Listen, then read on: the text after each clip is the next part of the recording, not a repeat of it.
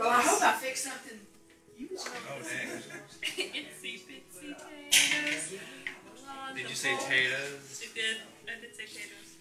Before coming to Baptist Children's Homes, our eating schedule was kind of off. We didn't really get to eat 3 meals a day or every day. At that matter, we ate whatever we could. We go to church just to get a free meal.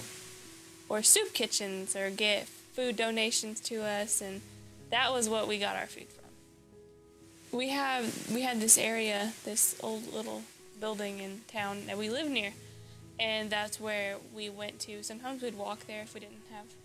I remember walking there, I don't know if you do, and wait in line for the soup kitchens.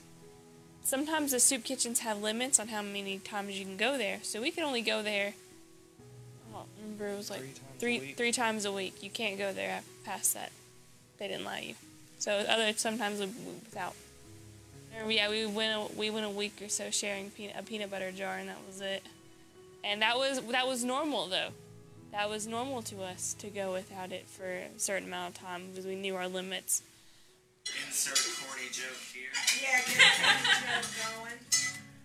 Coming to Baptist Children's Homes, we actually got to eat 3 meals a day, sit with each other at the dining room table, and it was great. I was so every now and then in my mind I just want to think, oh wait, there's that day coming where we can't, but it doesn't happen. Is it your napkins? The food roundup is when people get together, churches get together and work together to help get us food for us to eat. Without the food roundup, I don't think that we would really have that much food to eat. But it's amazing that the food that people donate, though, that always makes us happy, is seeing what everyone, like what we get and what we can eat that night. And there's a lot of children all over North Carolina in the Baptist Children's Homes that rely on the food that we get for the food from the food roundup, which can be from anywhere all over North Carolina, sent to us, sent to Thomasville, sent to any of the other homes that are around. And it really means a lot to see these people come by and unload their food trucks, and we go over there and we help get what we need for our house. It's really good. It's a great thing. It's amazing. I think they really get their worth out of it when we go and help them. They get to see the smiles on our faces, and we get to thank them, and it just means a lot.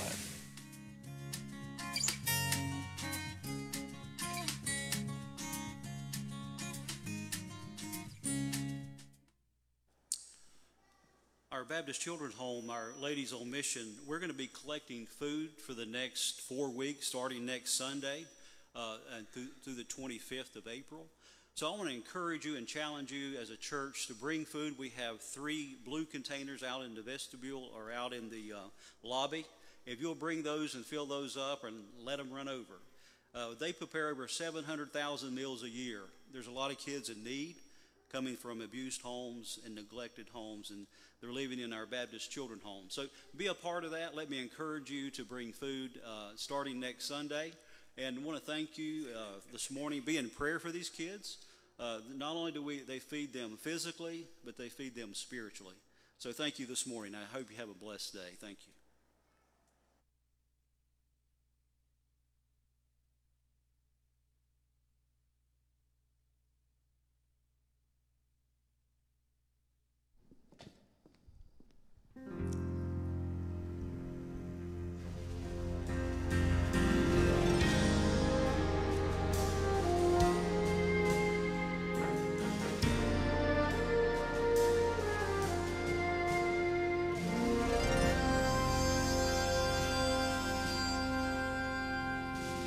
Justice approached the bench where I stood condemned and declared me unworthy to be justified.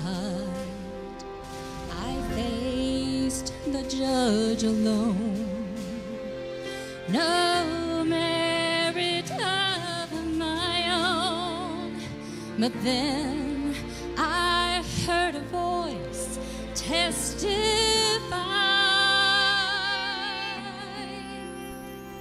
and there on the witness stand was a Savior with nail-scarred hands who said, I'm forgiven by the blood that He shed.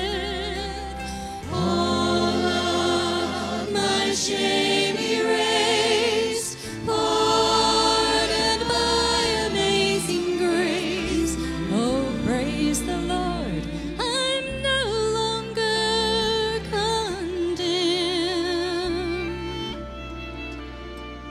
'Cause Jesus took my place instead.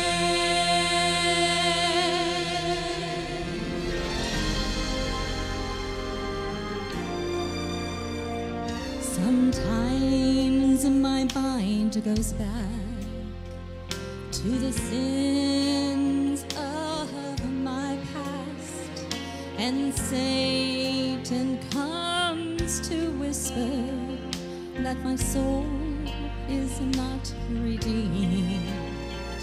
But then I recall that day when my guilt was washed away. Forever I'm delivered and free. 'Cause there on the witness stand was a Savior with nail-scarred hands who said, I'm forgiven by the blood that He shed. All of my shame erased, pardoned by amazing grace. Oh, praise the Lord, I'm no longer condemned. 'Cause Jesus took my place instead. The penalty was fully paid on the old rugged cross. The verdict was not guilty, for Jesus paid the cost. There on the witness stand was a Savior with nail-scarred hands who said, I'm forgiven by the blood that He shed. All of my shame erased, pardoned by amazing grace. Oh, praise the Lord, I'm no longer condemned.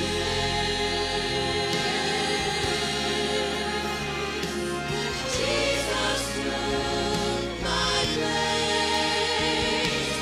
Jesus took my place. Jesus took my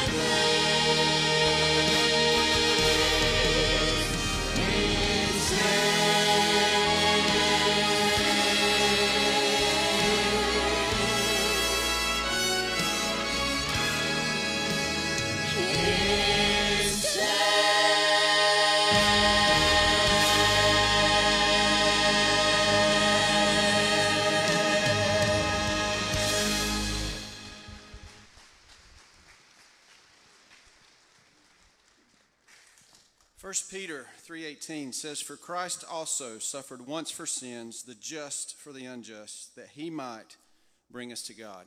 And that is why we're here today. And as you know, we're going to prepare our hearts for the Lord's Supper. And I hope that through the music, through the preaching, that you would take this time before the end of the service just to prepare your hearts. You know, it's amazing. It's been over a year since we've been able to observe the Lord's Supper. So this is a special day as the body of Christ. This is something we should regularly do. So I'm excited and hope that you'll prepare your heart for that time. But we want to welcome you to the service today. If you are visiting with us, please stop by our guest table located in the lobby.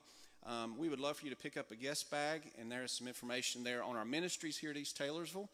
We also encourage you to fill out, if you've got a bulletin, the care card that's there, you can tear that out and drop that in the offering plate back at the table as you leave, or you can fill out a guest card at the guest table in the lobby. We'd love to have a record of your visit. I'm just going to ask you right now, as we get ready for the baby dedication, just turn around. You don't even have to stand up. Turn around, speak to your neighbor who's behind you if you hadn't a chance to talk to them, and welcome one another to the service.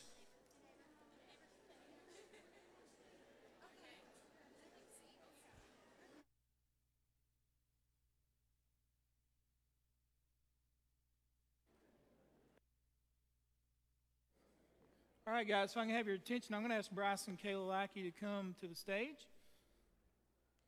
We're going to be dedicating Lane Bryce Lackey this morning, so if you guys will come right here. If you'll let everybody see Lane, he's growing up and being a big boy. So I just want to say to Bryce and Kayla, I'm honored to be your pastor. So thankful for your dedication and faithfulness to the church. And today is a ceremony that we're going to have. This does not save Lane in any way, but what we're going to do today, they're going to make a covenant before you and before the Lord that they're going to seek to raise this little fellow in the fear and admonition of the Lord. We're going to do the same thing, that we're going to try to help them as best we can to disciple this young man, help him come to Christ, and also we're going to pray for his salvation. All right, I am a scary looking guy, so I don't blame you for going to mama, but I want to share this verse with you both. It's out of Psalm 127. The Bible says this: unless the Lord builds the house, they labor in vain who build it. Behold, children are a heritage from the Lord. The fruit of the womb is a reward. Like arrows in the hand of a warrior, so are the children of one's youth. Happy is the man whose quiver is full of them. So you've been blessed with a child, and we thank God for that. He is a gift to you, and we're just going to pray today for his salvation in just a moment. Before we do that, we have a covenant of the parents, and I'm going to ask you a question before your family and friends and before the Lord. If it's the desire of your heart, respond by saying we do. In presenting Lane to the Lord, do you promise through God's grace and the help of the church to teach your child the truths of the Christian faith? Do you also promise through prayer, word, and example to bring Lane up in the nurtured discipline and instruction of the Lord? Also, I'd like to ask the congregation, because many of you, as I share, will have Lane in maybe extended session, nursery, Awana, youth, Sunday school, all the way up. And I'd like to ask our congregation the same question. We're making a covenant as well, before the Lord and before each other with this family. Do you promise to provide spiritual instruction for Lane by giving of your time, talent, and resources to help him come to a saving faith in Jesus Christ? And do you promise to pray for Bryce and Kayla as they seek to raise Lane in the fear and admonition of the Lord? If so, would you respond by saying we do? All right, we have several things we want to give you today. Here's a certificate that shares this day. We also have a Bible for Lane. We have, and I like to share this with the congregation as well, the Lamb's Book, which really explains the gospel for a person who is 5 years old up to 95 years old. It's an excellent book. If you don't have one, I'd encourage you to get one. We give this to every family that whenever we have a baby dedication. It's an excellent book, so I'm going to give this to you guys as well.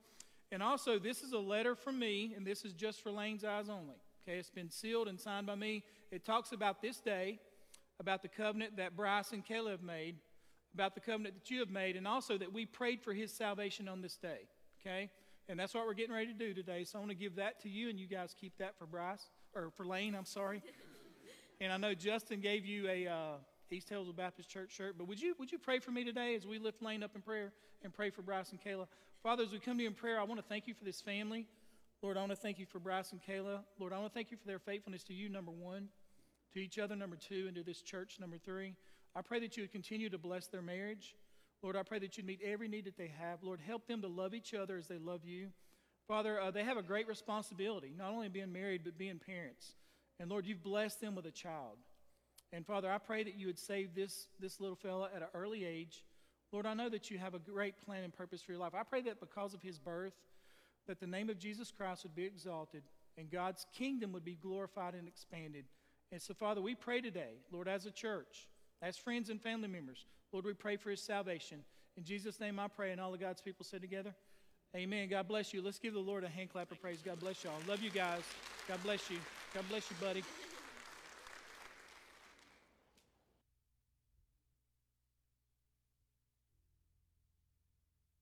Day.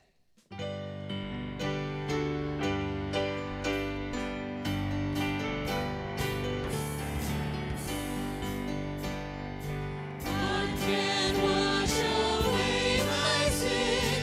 Nothing but the blood of Jesus. What can make me whole again? Nothing but the blood of Jesus. Oh, precious is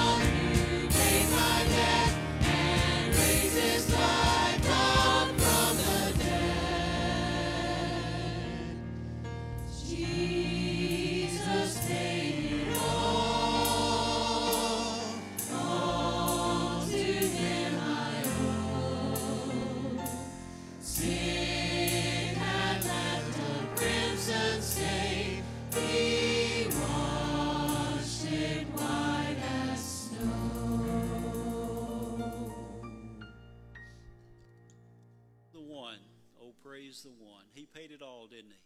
Let's praise the Lord this morning. Psalms 113 says in verse 3, from the rising of the sun to its setting, the name of the Lord is to be praised. That's all day long. When you see that God give you a sunrise in the morning, praise his name. Throughout the day, no matter what you're going through in life, praise him. For he is worthy of all honor and praise and glory. We need to remember that as God's people. This morning, I want to pray for Sharon McKee. She's still in the hospital over at Fry and Rusty. I want you to remember them in prayer throughout the week. I had the privilege of going in and seeing her in ICU. She is doing better. She's in a step-down room. We thank the Lord for that. And then I want you to remember my friend, Jeffrey Reed. He is in Catawba, and he's recovering there and be there for some time. Let's go to the Lord in prayer and praise his name in prayer. Father, we praise you from the rising of the sun until the going down of the same. Your name is to be praised. That means that we, your people, Lord, we need to be grateful. We need to be thankful for how you blessed our life with the good things of God.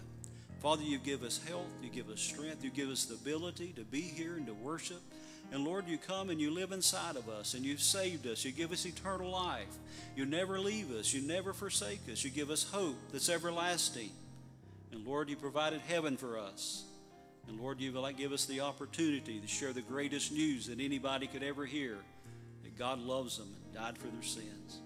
This morning we pray you'd bless this time of worship. We pray you'd bless each home and family represented. Father, we pray you'd pour out your Spirit and have the preeminence here in this place. And Father, when we take of your supper, may we remember where we stand before you as individuals. Lord, may we judge our own heart. And Lord, may we be right with you and right with others. And Father, this morning we thank you. This is the day you've made. Help us to rejoice and to be glad in it. In Jesus' name we pray. And everyone said, amen. You may be seated.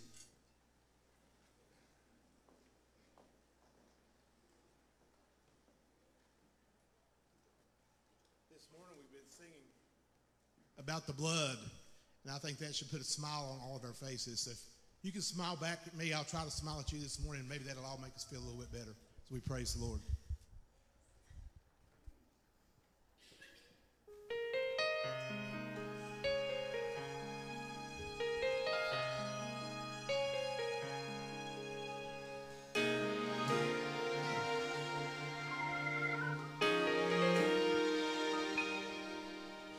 Born alone and left to die, rejected, often criticized, hid behind the childhood lies.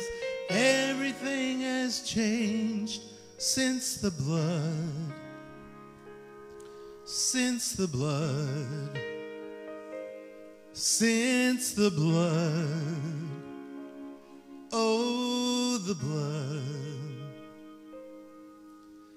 Hopeless, fallen from the air, reaching but nobody's there, screaming quiet, no one cares. I might as well have died, but the blood Falling on us, but the blood it gave me purpose, but the blood it set you for us. oh, the Who blood can be against us? but the blood Falling on us, but the blood it gave me purpose, but the blood it set you for us. oh, the Who blood can be against us?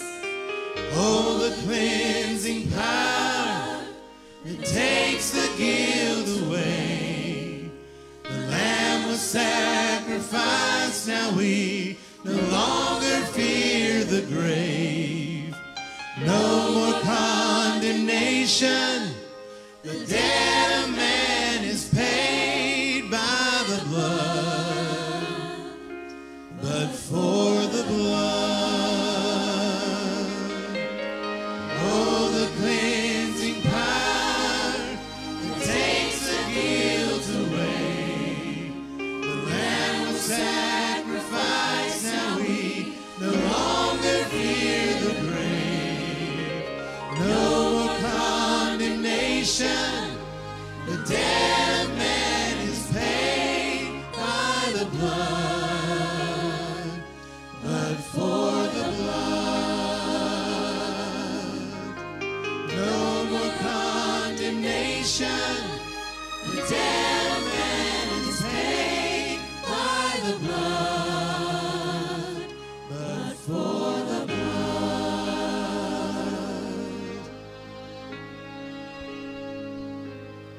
Oh, the blood of Jesus washes me.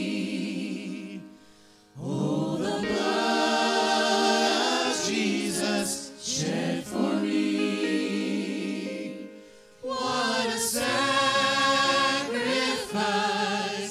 that saved my life. Yes, the blood, it is my victory. Oh, the blood of the Lamb. Oh, the blood of the Lamb. Oh, the blood of the Lamb. The precious blood of the Lamb.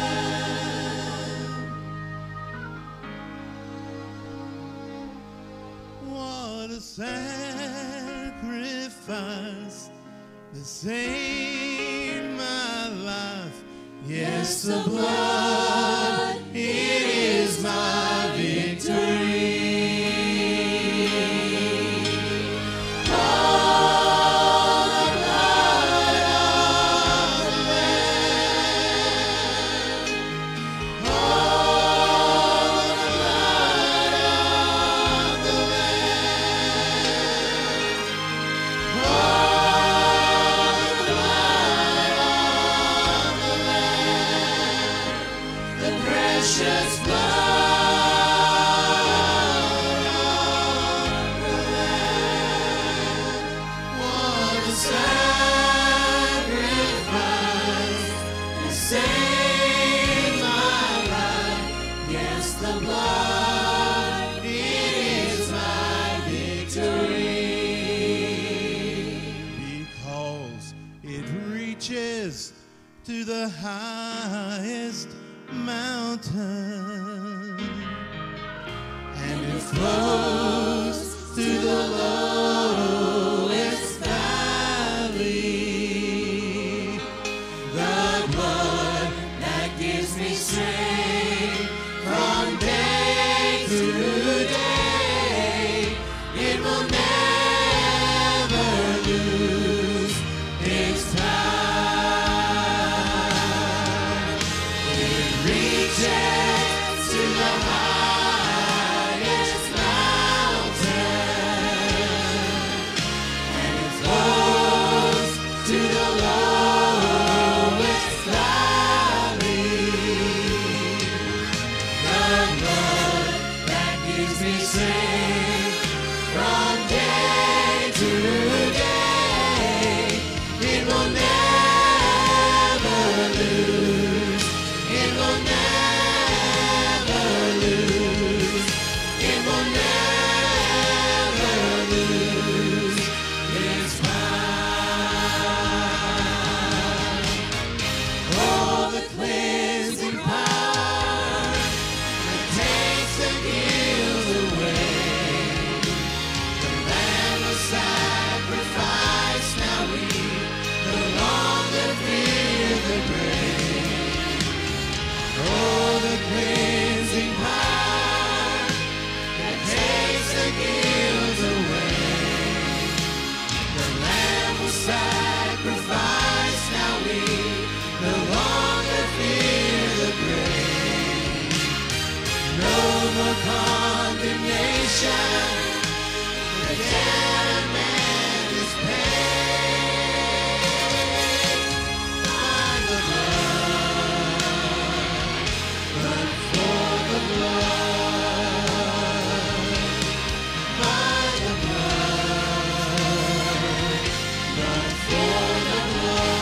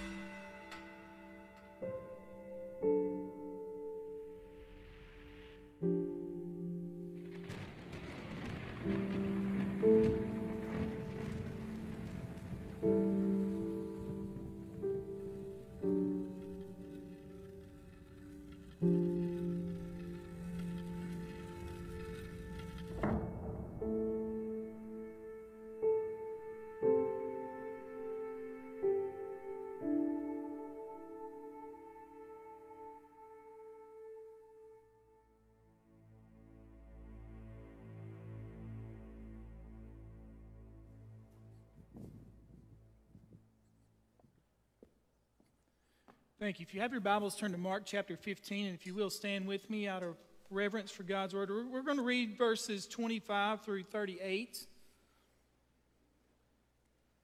I'm going to preach a semi-brief message, and then we're going to observe the Lord's Supper this morning.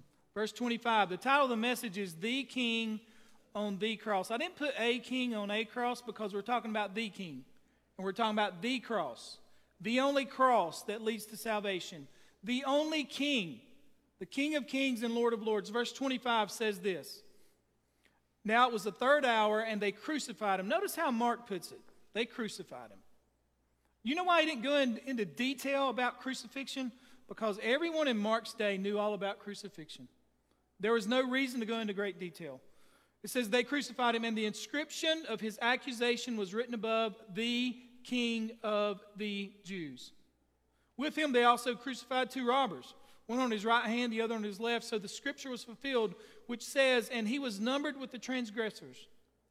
And those who passed by blasphemed him. Notice, wagging their heads and saying, you destroy the temple and build it in 3 days. Save yourself and come down from the cross. Isn't it amazing how the world always has a version and a vision of a Savior that they want? I'll worship you if you're this type of God in my life. I'll believe in this type of God, not one who dies on the cross. Nothing's changed since the day of Jesus' crucifixion. Likewise, verse 31, the chief priests also mocking among themselves with the scribes said, he saved others, he himself he cannot save. Let the Christ, now notice, the King of Israel, descend now from the cross, that we may see and believe. Even those who were crucified with him reviled him. Now, when the 6th hour had come, there was darkness over the whole land until the 9th hour. At the 9th hour, Jesus cried out with a loud voice, Eloi, Eloi, lama sabachthani, which is translated, my God, why have you forsaken me? Some of those who stood by when they heard it said, look, he's calling for Elijah. Then someone ran and filled a sponge full of sour wine, put it on a reed and offered it to him to drink, saying, let him alone, let us see if Elijah will come and take him down. And Jesus cried out with a loud voice and breathed his last. Then the veil of the temple was torn from top to bottom. So when the centurion who stood opposite him saw, he cried out like this and breathed his last, he said, truly, this man was the Son of God. Let's pray together. Father, we thank you for your word. Father, we thank you for the cross. Father, we thank you for the tremendous sacrifice that the King of Kings and Lord of Lords made on our behalf. Father, not only were you the Lamb slain before the foundations of the world, but Lord, you're the King. Everything we talk about today involves a king. The one king, the only king, the one whose kingdom will be established on this world, and you will rule this kingdom for eternity. Father, we are children of a kingdom. So we thank you today that you alone can save. In Jesus' name I pray. Amen. Thank you. You may be seated. One scholar whom I like very much says this: Christianity is the religion of the cross. The gospel comes to us in the shape of a cross. Without the cross, there would be no gospel, no good news at all. In authentic Christianity, the cross is essential, foundational, and central. It dominates the entire landscape. It confronts us on every hand. At every turn, we can never escape it. When Paul went into Corinth, that depraved pagan city, he said this: I decided to know nothing among you except Jesus Christ and him crucified. When he wrote to the churches in Galatia, he said this: may I never boast of anything except the cross of the Lord Jesus Christ. The whole Old Testament is in the shape of a cross. Last week, Kevin preached out of Genesis 3. In the garden, God spoke of the seed of Eve to crush the serpent's head and bruise his heel. That's talking about the cross. When Abraham was about to sacrifice Isaac and God provided the sacrifice himself, that pointed to the cross. What is the ultimate meaning of the Passover lamb, whose blood protected the Israelites from the terror of the destroying angel on the eve of the Exodus? That pointed to the cross. In Numbers, whenever God struck the Israelites with poisonous snakes and he told Moses, raise up a bronze snake, if you look at it you'll live, that points to the cross. As a matter of fact, Jesus quoted that in John 3. What is the ultimate meaning of those countless animal sacrifices that stained the altars of Israel with their streams of blood? It pointed to the cross. Who is Isaiah's suffering servant in Isaiah 53? That points to the cross. Who is Daniel's anointed prince who would be cut off? That points to the cross. Of whom does Zechariah write when he says the Jews will someday turn in repentance and faith to the one whom they pierced. That points to the cross. Whose is the voice that cries through the psalmist's tears in Psalm 22, my God, why have you forsaken me?" which Jesus quotes here. God had stitched his word together with a scarlet seam. To understand the cross is to understand the Bible. But who died on the cross? You must understand, point number one, Jesus is the King. Jesus is the King. Verse 26, and the inscription of his accusation was written above, the King of the Jews. The Old Testament tells us that a king would come through David's line. As a matter of fact, when God explained this to David, David said this, "Who am I and who is my family that you have brought us this far?" Isaiah says this, "For unto us a child is born, unto us a son is given, and the government will be upon his shoulder. And his name will be called Wonderful Counselor, Mighty God, Everlasting Father, Prince of Peace. Of the increase of his government and peace there will be no end upon the throne of David over his kingdom, to order it and establish it with judgment and justice from that time forward forever." That is talking about a king. When Nebuchadnezzar got the vision of the kingdoms of the world, he saw all the kingdoms that came to pass. Isn't that amazing? All the way up to Rome. And then he says this, "And in those days, in the days of the kings, the God of heaven will set up a kingdom which will never be destroyed. And that kingdom will not be left for another people. It will crush and put to end all of these kingdoms, but it himself will endure forever." Talking about Jesus being the king. Micah 5:3 says, "But as for you, Bethlehem, too little to be among the clans of Judah, from you one will go forth for me to be ruler in Israel. His goings forth are from long ago, from the days of eternity." And then our verse on the screen, Zephaniah, says, "Shout for joy, O daughter of Zion. Shout in triumph, O Israel. Rejoice and exult in all your heart. O daughter of Jerusalem, the Lord has taken away his judgments against you. He has cleared away your enemies. The King of Israel, the Lord, is in your midst. You will fear no disaster."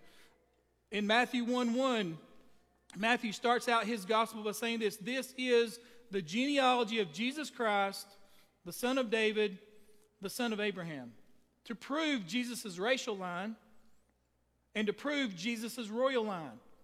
And Matthew starts and he gives this perfect genealogy which no one has ever been able to dispute. The greatest genealogy of all time. I asked you that day, how many of you remember your great-grandparents? How many of you know your great-great-grandparents? How many of you know your great-great-great-great-grandparents? We know all of Jesus's. And it's written in the Bible. It cannot be disputed, but it proves that Jesus was the king. Notice what the wise men say in Matthew 2. "Where is he? Where is the one who has been born King of the Jews?" John the Baptist came preaching, "Repent, for the kingdom of heaven is at hand." Why? Because we have a king. In Revelation 19, when Jesus comes back, the Bible says, on his robe and on his thigh he has a name written, King of Kings and Lord of Lords. So when you take the juice today, understand it represents royal blood. The king, your king, my king, the King of Kings. Not only was Jesus the king, but the king that came was mocked. He was mocked. When you had a crucifixion, this brought out the lowest of the low in society. Think about it. Think about who would be at a crucifixion. Think about who would be at a crucifixion today. Notice verses 18 and 19. Before Jesus went to be crucified, the Bible says, and I'll read verse 16, "Then the soldiers led him away into a hall called Praetorium. And they called together the whole garrison." Imagine all these pagan soldiers. And they bring Jesus in the midst. And verse 17 says, "And they clothed him with purple, and they twisted a crown of thorns and put it on his head. And they began to salute him. 'Hail, King of the Jews.' Then they struck him on the head with a reed and spat on him. And bowing the knee, they worshiped him."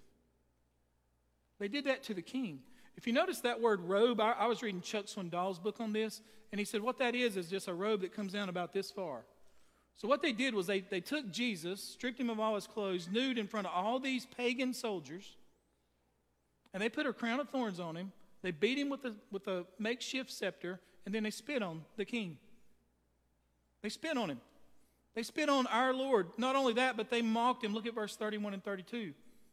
The Bible says this, "Likewise, the chief priest also mocking." Now notice, one scholar put it this way. The biblical words to describe the verbal torment of Jesus are very strong. All the Gospels say the Lord was mocked in Matthew 27. here in Mark 15, Luke 23. The word for mocking in the Greek means acting like immature children who are making fun of each other. He goes on to say this: with the mocking of Christ is nothing less than verbal violence. The intent is to humiliate the Savior and cause him as much emotional pain as possible. Scholars say that at a crucifixion, most of the time, the condemned person's mom was there, even if the dad wasn't. And the crowd, of course, if you can understand the type of crowd that would be there, they would talk about your body, they would laugh at your mama. All the while, you could do absolutely, positively nothing. What would you do? What would you do? What did Jesus do? Notice what Isaiah 53 says. It says, he was oppressed and afflicted, yet he did not open his mouth. He was led like a lamb to the slaughter, and as a sheep before its shears is silent, he did not open his mouth. If there was ever a time to open your mouth, wouldn't it be then? Wouldn't it be then? Peter put it this way: when he was reviled, as we just read about, he did not revile in return. It says the other two thieves were. See, the only recourse you had when you're being crucified is to shout or to spit on the people yelling at you. That was the only thing. And you have two thieves who are doing that, and you have Jesus just sitting here. Peter said when he was reviled, he did not revile in return. When he suffered, he did not threaten, though he could, but continued entrusting himself to him who judges justly.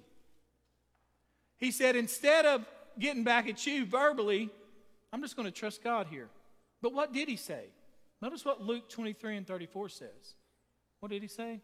And Jesus said, Father, forgive them, for they know not what they do.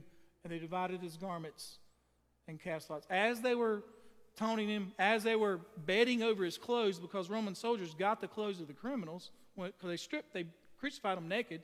Anything you had on you, they would just play a game for. Jesus is saying this, and the Greek says this. He says it over and over again the whole time. Father, forgive them. Father, forgive them. Father, forgive them. Now think about this. Father, forgive them. When he could have retaliated, he just entrusts himself to the Father. And what he's saying is this: Lord, literally blot out their transgressions. This was sincere from Jesus. God, I want you to forgive them to the point that they're saved. Now let me ask you a question. Can you pray for your enemies? Really? Can you pray for that person that despises you the most? Can you? Can you pray for the person, now listen, can you pray for the person that has hurt you the most and genuinely want them to be saved?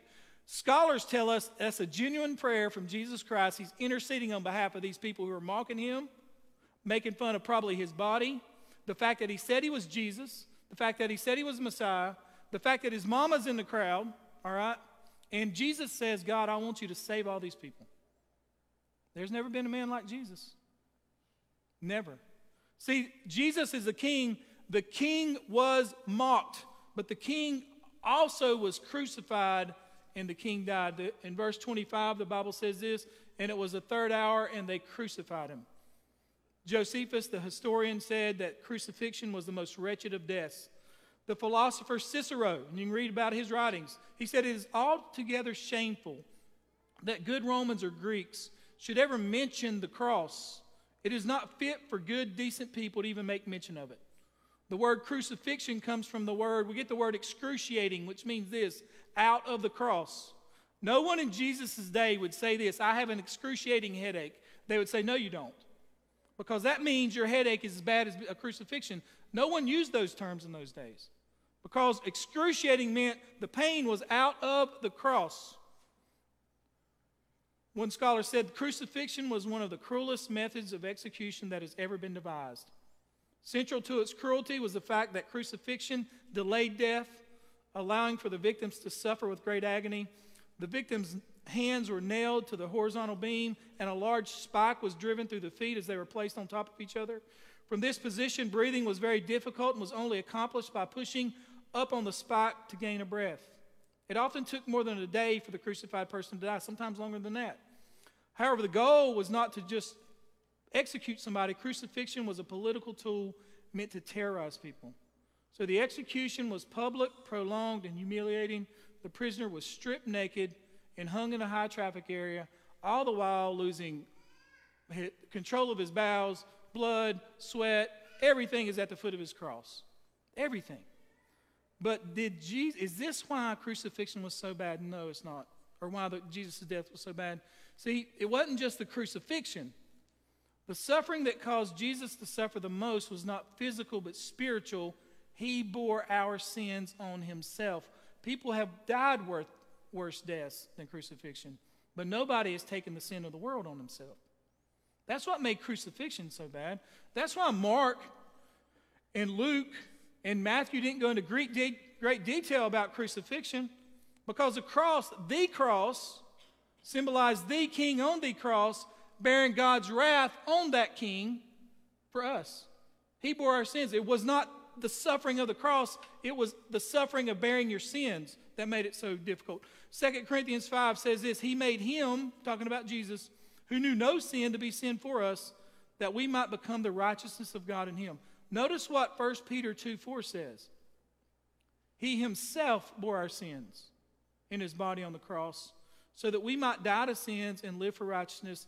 By his wounds you have been healed. That's not talking about physically, but spiritually. He himself bore your sins on the cross. Your sins. All that secret stuff you do, even now as a Christian, he bore that on the cross. Do you understand? It wasn't just nails and a scourging and hanging and suffocating. He bore your junk on the cross.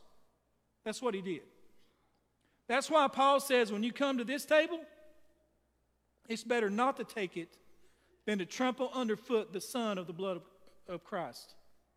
Because he bore your sins. That word, a theological term, means to propitiate. That's the turning away of the outpouring of God's wrath, which we see all throughout the Old Testament. When God had wrath on something, somebody had to pay. That's why you had a flood. That's why Sodom and Gomorrah burned. That's why so many animals in the Old Testament were killed and blood was shed, because God is a holy, just God. And God not only placed your sin on Jesus, but God poured his wrath out on Jesus.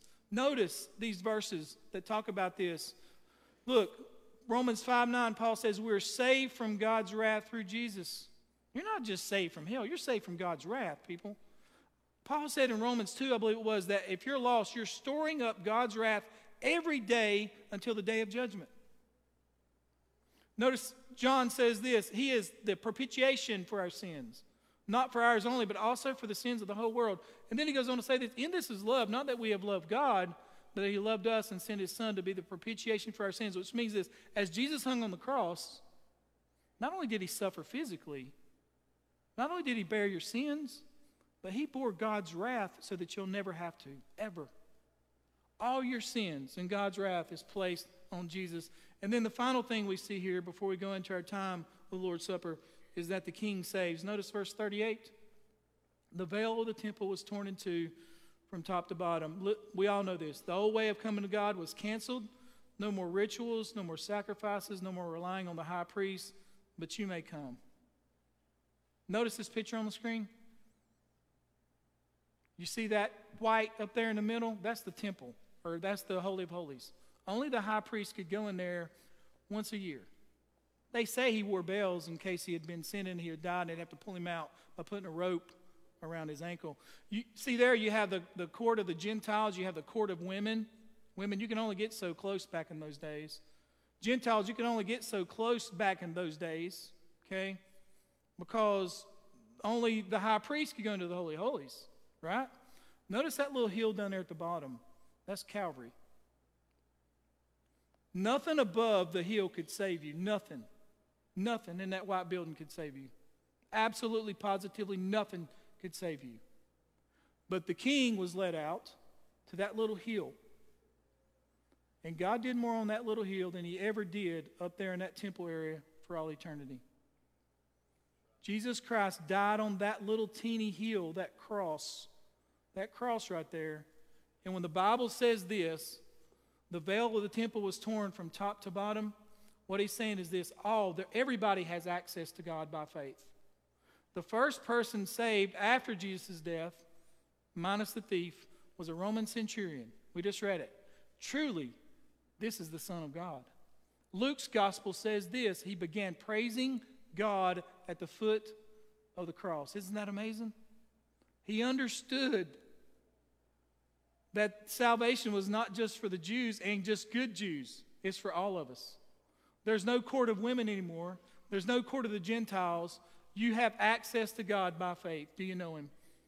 I want you to bow your heads and close your eyes as we go into this time of remembering. Jesus told us to never forget the sacrifice that He made. Of all the rituals the Jews did, when He started the church, this is the most important, the Lord's Supper.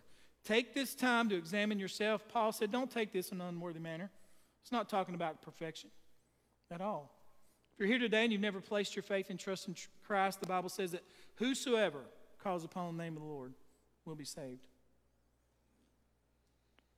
Father, as we come to you in prayer, we want to thank you, Lord, for your life, your death, and your resurrection. And Father, help us today celebrate and worship, Lord, as we remember your body and your blood that was beaten and shed for us. In Jesus' name I pray. Amen. Well, as we start this time, I'm going to ask you to remain seated, okay? And our guys will come across. Jesus gave us two elements to remember Him by, and they're both in one package.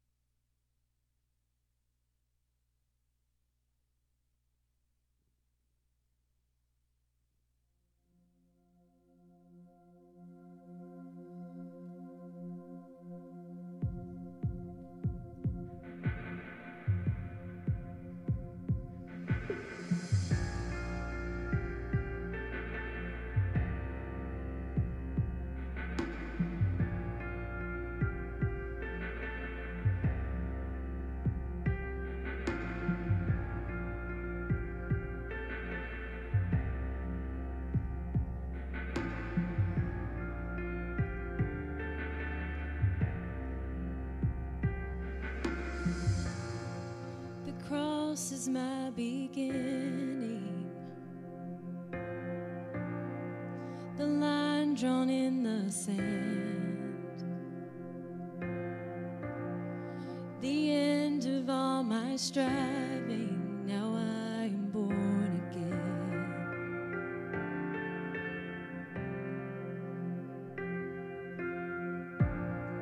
There Jesus was forsaken, so I will never be. His grace is my salvation, the gift of God, the work of Calvary. It is done, it is finished. Christ has won, He is risen.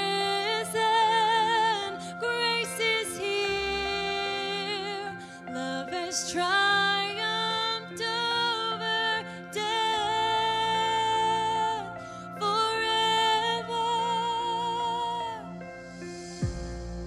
The cross needs no addition. His mercy is complete. His love is not in question. The Son of God has spoken over me. It is done, it is finished. Christ has won, He is risen.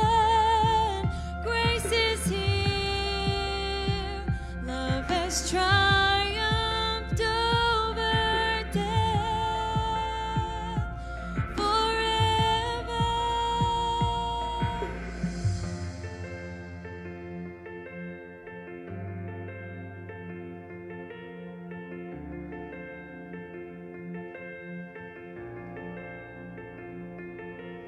Strongholds bowing to the Savior, resurrection power over every circumstance. His word stands final and forever.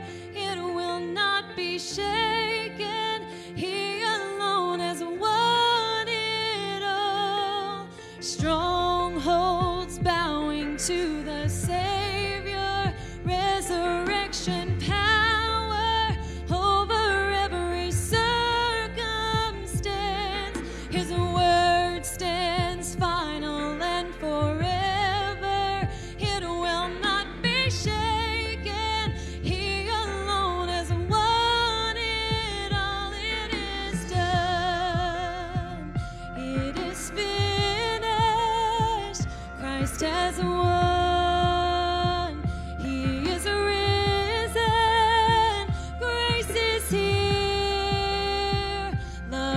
triumphed over death forever. It is done. It is finished. Mercy won. I'm forgiven. Sing his name. He is worthy of our praise. Jesus.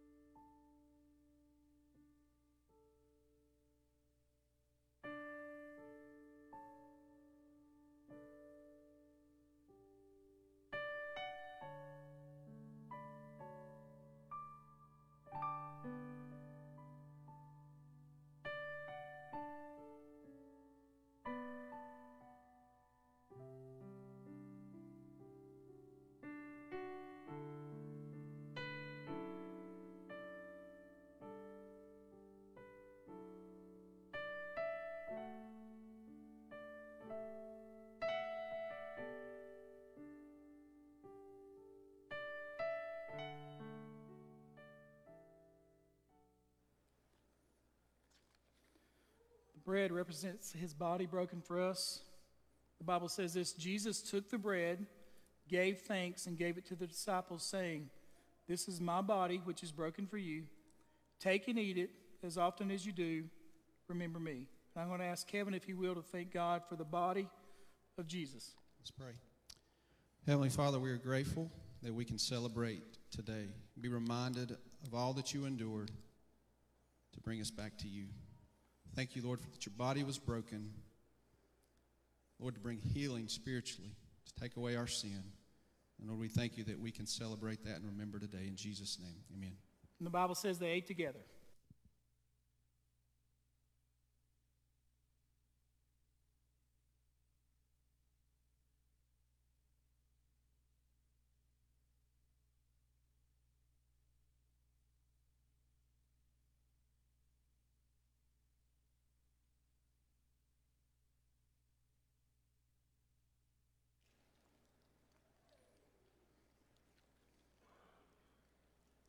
The cup represents his blood shed for us, and the Bible says this: "In the same way, he took the cup, and after giving thanks, he gave it to the disciples, saying, 'Drink this, all of you.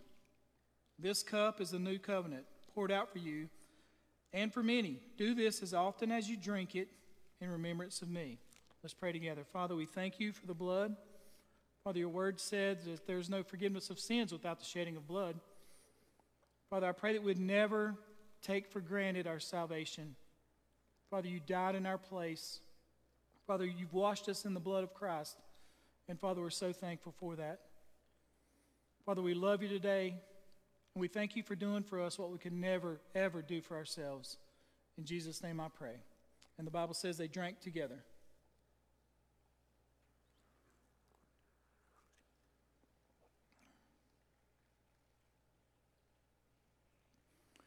Well, I'm going to ask our musicians if they'll get in place. What we're going to ask you to do is to stand, and we're going to sing the first and last verse of Amazing Grace.